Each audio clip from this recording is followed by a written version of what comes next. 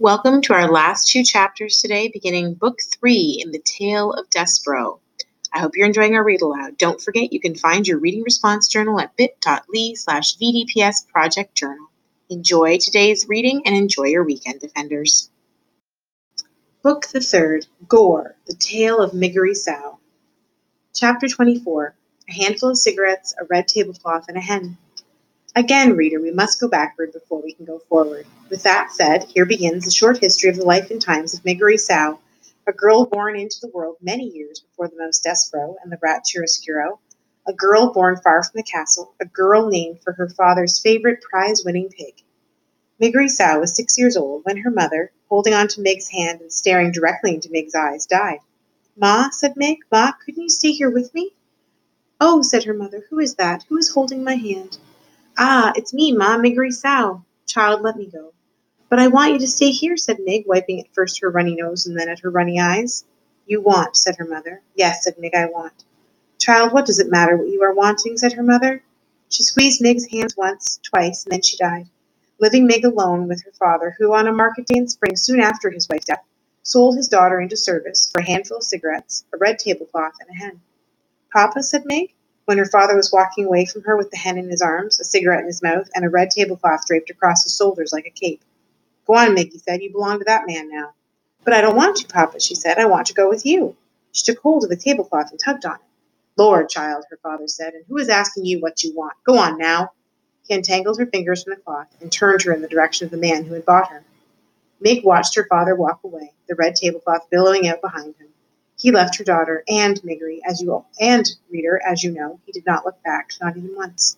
Can you imagine it? Can you imagine your father selling you for a tablecloth, a hen, and a handful of cigarettes? Close your eyes, please. Consider it for just a moment. Done? I hope the hair on the back of your neck stood up as you thought of Mig's fate and how it would be if it were your own. Poor Mig. What will become of her? You must, frightened as you may be, read on and see for yourself.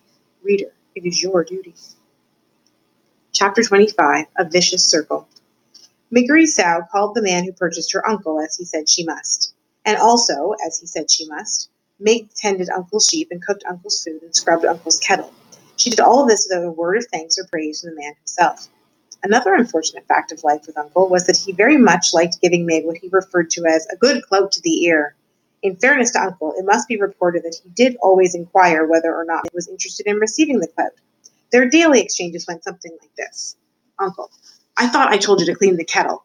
Mig: "I cleaned it, Uncle. I cleaned it good." Uncle: "Ah, it's filthy. You'll have to be punished, won't you?" Mig: "Gore, Uncle. I cleaned the kettle." Uncle: "Are you saying I'm a liar, girl?" Mig: "No, Uncle." Uncle: "Do you want a good cloak to the ear, then?" Mig: "No, thank you, Uncle. I don't." Alas, Uncle seemed to be as entirely unconcerned with what Mig wanted as her mother and father had been. The discussed cloak to the ear was always delivered, I'm afraid, with a great deal of enthusiasm on Uncle's part, and received with absolutely no enthusiasm at all on the part of Mig. These clouts were alarmingly frequent, and Uncle was scrupulously fair in paying attention to both the left and right side of Miggery Sow.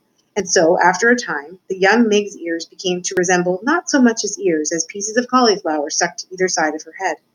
And they became about as useful to her as pieces of cauliflower. That is to say, they all but ceased their functioning as ears. Words for Mig lost their sharp edges, and then they lost their edges altogether and became blurry, blankety things that she had a great deal of trouble making out any sense of at all. The less Mig heard, the less she understood. The less she understood, the more things she did wrong. The more things she did wrong, the more clouts to the ear she received, and the less she heard. This is what is known as a vicious circle, and Miggery Sow was right in the center of it, which is not, reader, where anyone would want to be.